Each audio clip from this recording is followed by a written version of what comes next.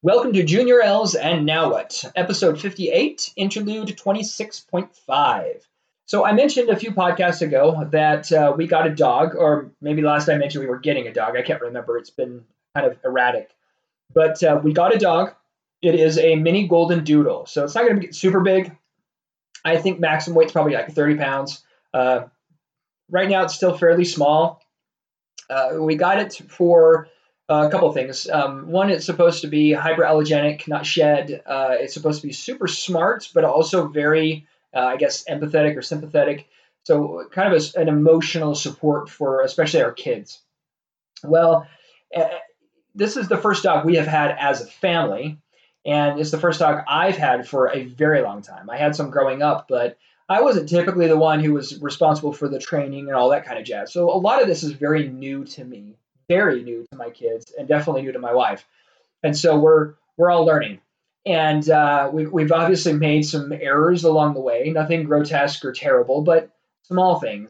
And one of those is the evolution of the fact that the dog, through its puppy energies and its desire to play, is moving away from the licking and loving and more towards the nipping and biting.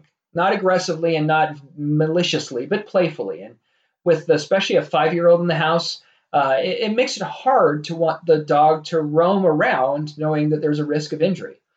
And so, having said all of that, we had a personal trainer, a dog trainer, come up to the house. She was apparently trained with teaching police dogs how to be police dogs. And so she's got lots of good knowledge and information at her disposal. I'll tell you what, it's amazing to me. It reinforces all of those principles that I've talked about in the past about, by small and simple things shall great things come to pass. It's the little things. It's well, instead of using this leash, use this style. Instead of using these type of treats, use these ones. Instead of using these commands, use these ones. And it's lots of little things, but they're all little. There's nothing massive like, I need to go buy this giant bodysuit or anything like that. It's the little things. And she came a week ago. We're going to have her come back next week. And it's been amazing to see the difference already in him. He's already starting to move away from that nipping and biting and moving back towards the licking and loving again. We're allowing him to roam around the house more because he's becoming more a better listener. So this has all been very cool. So I guess I'm just sharing that this dog situation I think is panning out. So it's kind of cool. So as I mentioned 2 podcasts ago, my last interlude, that I've been studying the Waco standoff, and that's been very interesting. To me, this is like the epitome of like the old Western stories, where you have like the religious. There's a word for it out there, where you're just obsessive, not orthodox, because I don't think there's anything wrong with being orthodox necessarily, or being an extremist when it comes to certain things. I think we all are extreme in certain things. It's where, when taking something, religion or otherwise, starts to lead you to make decisions that are ultimately harmful to yourself and to others. That's when things become bad, and that's what happened here. There was a religion that was organized in the mid 1900s down in Texas or in that area, and eventually, as I understand it, the leader of that organization either had died or was near his deathbed. He was predicting some apocalyptic event. So all of the followers sold all their belongings. They moved to this, not so much a compound, it was more just kind of a piece of land. And the apocalypse didn't happen. And so this leader passed away, and the widow tried to salvage the land, their money, their financial situation, as well as the religion itself. What ended up happening is the religion fractured into multiple organizations, primarily 2. And one of them, a religious zealot, really kind of rose to the top. There were some terrible things happening. One I found very interesting is to kind of, one of them, to prove to the other that they were the right one, is they said, well, the first person to resurrect a body is obviously the true. And so they were digging up bodies. They were literally like robbing graves of, 4 bodies so that they could try to like resurrect these people. So really bizarre situation. What ended up really being the catalyst for all of this is apparently the leader of one of these sects, who ended up having this compound to himself eventually, this part of this land, or what was left of it. he started buying a bunch of weapons and kind of creating a scary situation, to say the least. He had a lot of women and children there, many of which he fathered himself, apparently. He was kind of practicing various forms of illegal polygamy, I guess. And I guess they were also starting to get into like the drug trade to some extent. And obviously, some of this is less realistic and more hearsay because there were a lot of witnesses of what took place on the inside, especially at the end there. But it was interesting because the one government organization went in there to serve a warrant. There was a shootout. There was deaths on both sides. Then after that, there was a standoff that lasted a very long period of time, and it was run by the FBI. And this was another one of those interesting situations where infighting actually caused some of the problems, where there was different factions within the FBI that wanted to handle this situation different ways. And that's part of why it ended so catastrophically. It was not so much because the decisions they made were right or wrong, but they weren't really committed to one path. And it was very divided. It was negotiations will work. And they did for a period of time. They released people out of this compound. And so they allowed people to come in occasionally and then leave occasionally. So, I mean, it wasn't like it was a total gridlock. And then there was that group of people who were, we're going to have to attack with weapons. It's the only way we're going to get into this place and get out of this place. And so, what was the right decision? What was the wrong decision? At this point, we'll never know. It is what it is, and what happened. So, I'm going to continue to research this. In one of my next podcasts, I'll kind of reveal the findings or the outcome that I discovered myself with my own research. But just really weird situation, to say the least. Little tidbit. As the one organization was initially going to go and storm the compound for the first wave, they happened a member of this force happened upon a person and asked for directions, and they were obviously some kind of government official, and the person they were asking was a postal worker who was apparently the leader's cousin. So he immediately called him up. And again, this is one of those situations where, if things had been done in secrecy, it may have just worked out. But, it was revealed and the secrets weren't kept. So, anyways, we know the result, but I do want to keep digging into it because it's rather fascinating. Sad, don't get me wrong, but fascinating. So my wife and I have been hunting to try to find a new show to watch just as a couple. And we have stumbled upon Haven.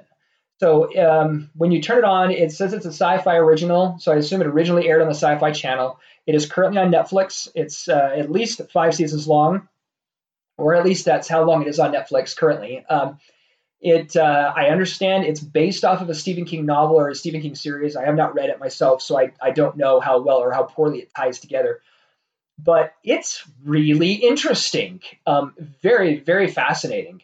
I'm a huge fan of Eureka, as I mentioned before, which is a sci-fi original, and it takes place in a small town called Eureka in Washington, a fictional town. But this takes place in a town called Haven up in Maine.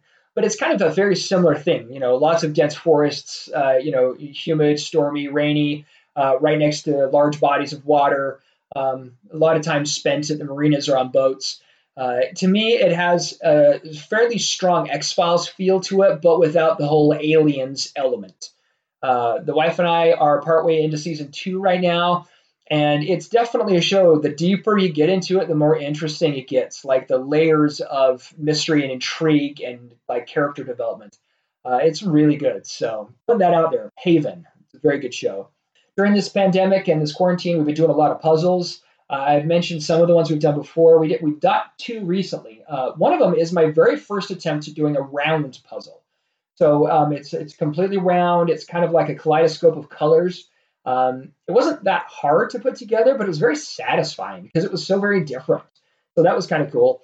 And for those of you who have played them, there's a series of games out there called Villains. They're Disney Villains games. And it's kind of instruction heavy, but once you've played it a few times, it's not too difficult. There's lots of expansions to it. I think right now there's maybe 3. And basically, you're playing the villain. So it's a little counterintuitive because you're trying to win and you're trying to beat the good guy. And so the whole point is that you're trying to beat your good guy before the other villains beat their good guys. So it's a very kind of interesting game. It's really good. It's been fun to play those games. Well, as kind of I assume a way to market the game, they did a series of puzzles through the best puzzle maker out there, Ravensburger, or however you pronounce it. And so we bought the Robin Hood one, and we've been working on that. And wow, it's actually really, really cool. So as far as puzzles go, the villains ones, the Disney villain ones from Ravensburger are pretty good. Okay, so let's talk some scripture stuff here that I came across from my studying. And I think the reason why I'm bringing this one up is it really applies to what's going on right now with the pandemic and the quarantine. So this is the book of Mosiah, chapter 18, verse 8. And it says, "And it came to pass that he said unto them, Behold, here are the waters of Mormon, for thus they were called." So this is Alma the first from... they were, he was down in those people who had gone back to the people of Nephi-Lehi. And this is when King Noah is still in reign. He hasn't been burned at the stake yet. And so, anyways, "Behold, here's the waters of Mormons, for thus they were called. And now, as ye are desirous to come into the fold of God, and to be called his people, and are willing to bear one another's burdens, that they may be light." So I thought this was really cool, because right now during this quarantine, there isn't a lot we can do to bear another person's burdens physically. But that doesn't mean there aren't things we can't do to help boost people up in other ways. Order them food and have it delivered to their house anonymously. You can do it with groceries now, for heaven's sakes. Or, I don't have a social media presence outside of what I do for this podcast, but, if people, are trying to share positive things, I know that I watch others that I know very closely, family members otherwise, that have a large social media presence, and there's a lot of depressing crap out there.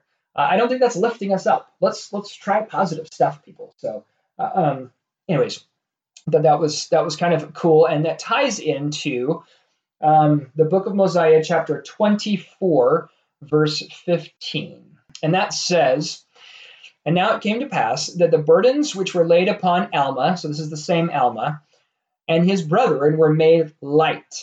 Yea, the Lord did strengthen them that they could bear up their burdens with ease, and they did submit cheerfully and with patience to all the will of the Lord."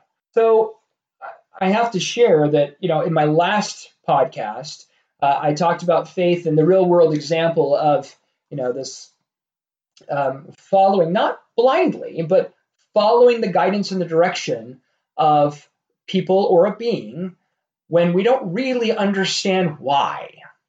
And I think that, as we're reading in these passages, and we talk about submit cheerfully and with patience to all the will of the Lord, we're going through this rather terrifying time for lots of people.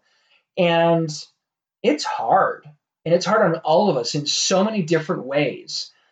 And as we've kind of talked a little bit before in this podcast, some of the best ways for us to get on the other side of this, to really succeed, is to try to focus less on ourselves and more on helping others.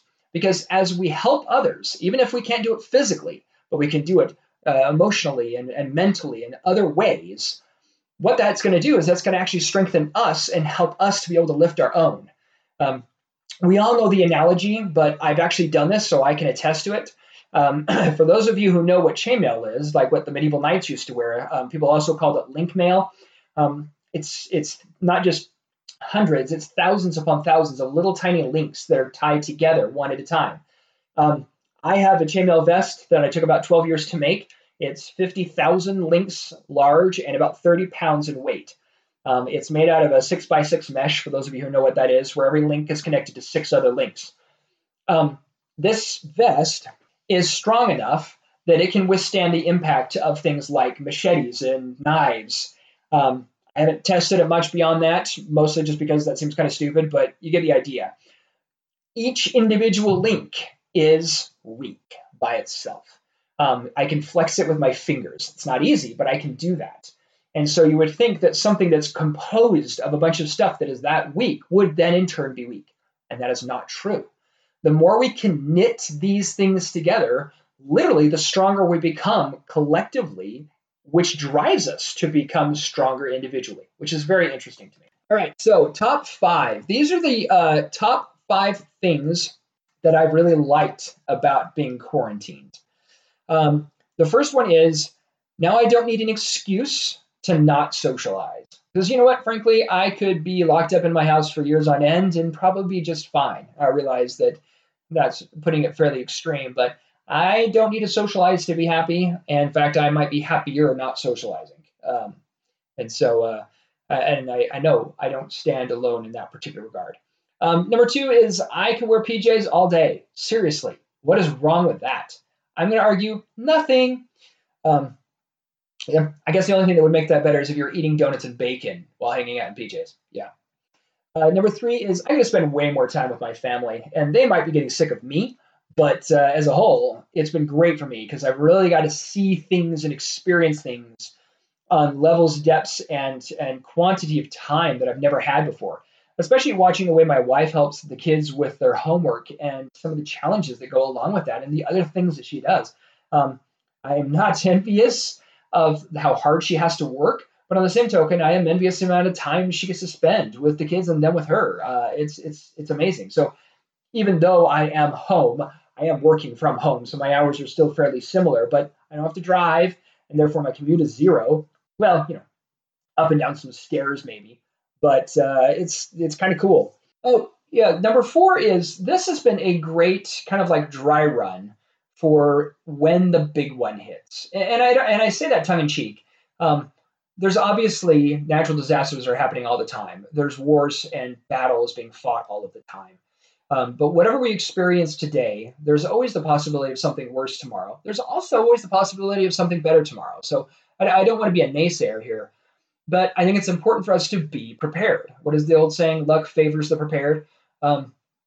And so I think this is one of those situations where it's been interesting to see, okay, we've been through this now. We know what it's like to be quarantined and to have to stay at home. We know what we need, entertainment. We need food. We need water. We need all these various different things. And thankfully, we can still go to the store. But what if we couldn't? And so this has been a really cool dry run of that. And then my final item 5 here, is I've really liked doing this kind of home church gospel study thing. I don't mind the church side of things. In fact, one of my favorite things to do is actually teach gospel classes in church. But it's been really neat to have these home personal experiences with just my wife and kids, teaching the gospel, taking the sacrament. It's been a unique spiritual experience and one that I would never ask for back again. I mean, it has been amazing, and I look forward to it continuing. Thank you for listening. Be happy. Have a spectacular week. And the next time a stranger talks to you when you're alone, just look shocked and whisper, "You can see me?" Thanks for listening.